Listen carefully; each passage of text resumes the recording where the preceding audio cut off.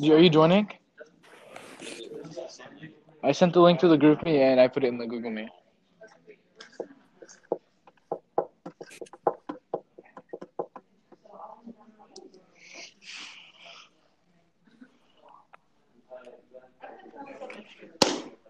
Alrighty.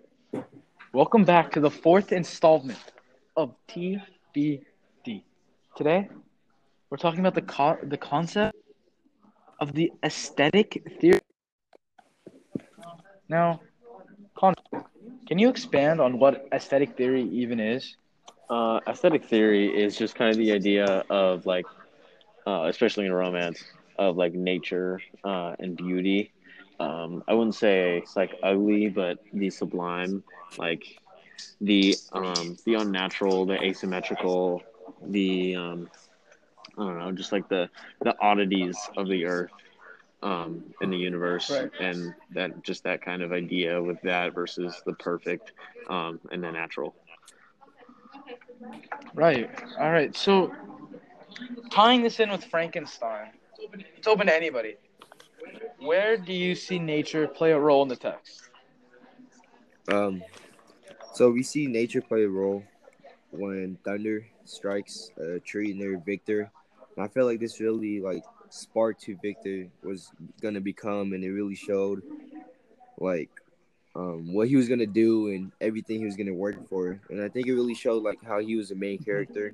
The way I think of it is lightning. I think of Zeus, and we know that Zeus is kind of like the main god. So I kind of thought of it the same way how like Victor was like the main character, and it really showed like his development Mm-hmm. and what he's gonna go through with this story. Yeah, see, that's a really good analysis, Alex. I like that. So you're tying in Victor, how he tried to play God to Zeus, the Greek god. Yeah, where he tried to create That's like cool. Yeah, then you tie it in together with the lightning bow. I got that. That's cool. Now, Oliver, Yes. in your mind, what was the sublime of the book? I would say definitely the monster, and in fact, his creator Victor. I would say they both are imperfect, and they're both like in a way terrifying. Because I mean, Victor literally created a monster. Like that is kind of scary, and I mean, the monster itself was scary. It looked terrifying. Everyone was terrified of it, and they were both very imperfect, especially with their actions too. They both,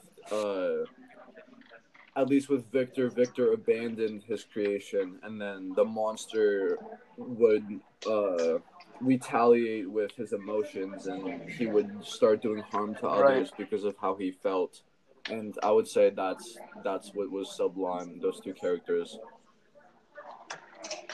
Oh yeah. Okay. So when I thought of like sublime, I thought of ugly, which obviously the monster is ugly. But do you think that there's anything about the monster that is beautiful in a way? Like when I thought about that, I thought of maybe the monster's compassion is in a sense beautiful. I mean, think about it. This guy's an 8 foot monster with the mind of a newborn. Yeah, I I mean, would the fact that he was still able to help people, in my mind, is beautiful in a sense. I would Yeah, I definitely. agree. I like the idea of like innocence. I know how we talked about that earlier. Like innocence versus experience, and it's very interesting to see like a beast with the mind of a puppy, kind of like a thing. Like it's cool to Yeah. see um how how the monster doesn't know like proper societal like norms and like the Norms? morals of Right. people, but some like he's very back and forth. Like we see obviously he's killed people, but he's a nice guy and he'll bring wood to his neighbors as like payment for him kind of shacking up.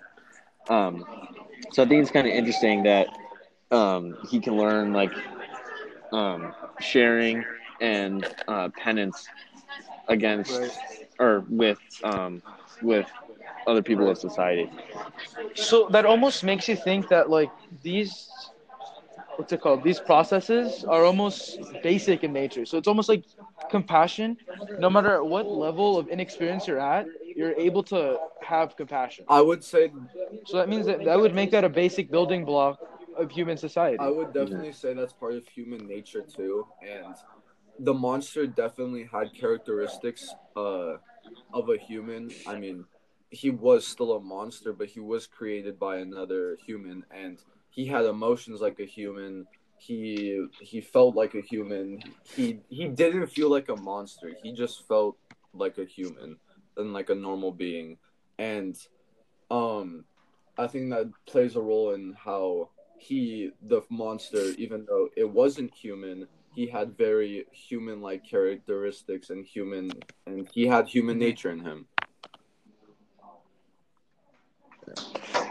What kind of contrasts the idea of human nature in the monster is that when he is what's it called, hated on by society, where does he go? He runs to nature. That's not something normal people do. I mean, I don't feel like when we're outcasted, we run to the woods.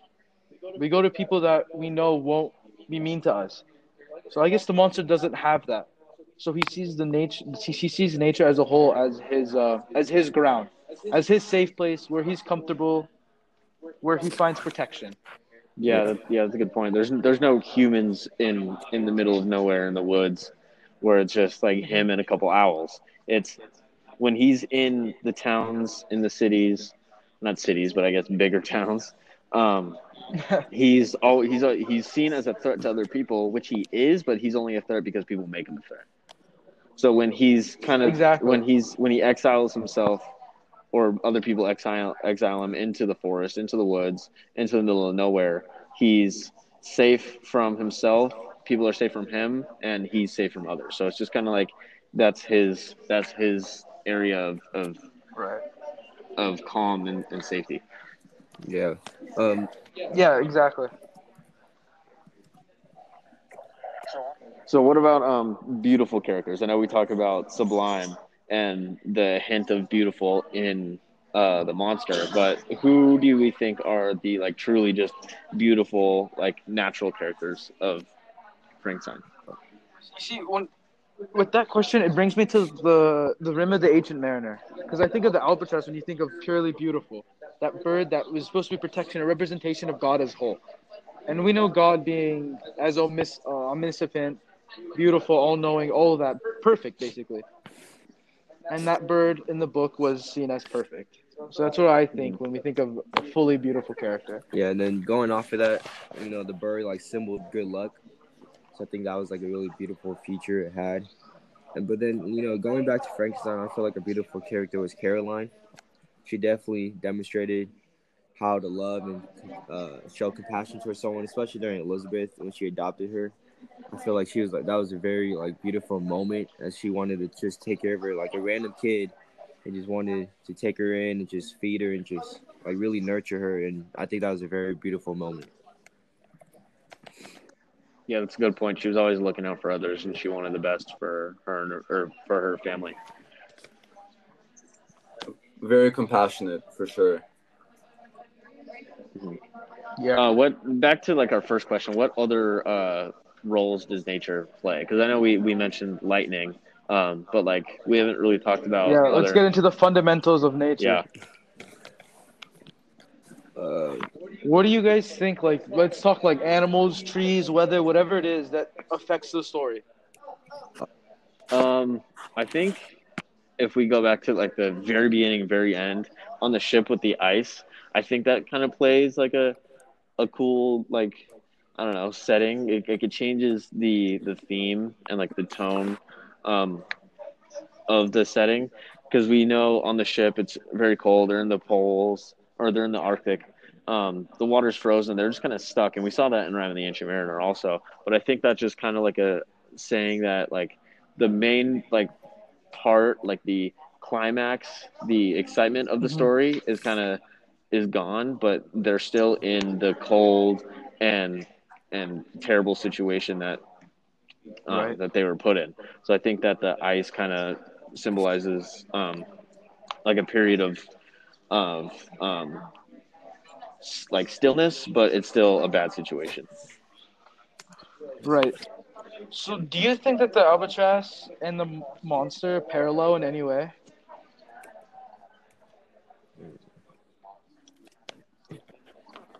I would I think they're both symbols and stories of something supernatural in a way.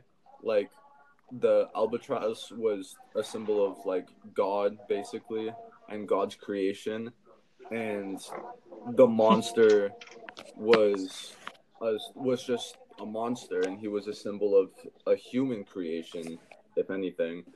So they're both just Oh, I see yeah what you're saying. So, one being a godly creation and one being a yeah human yeah they're both creation, creations. yet both leading to the turmoil of the Yeah. protagonist. Awesome. You see, that was a good point to end it on. Um, that's all the time we have today. Meet us next time on TBD.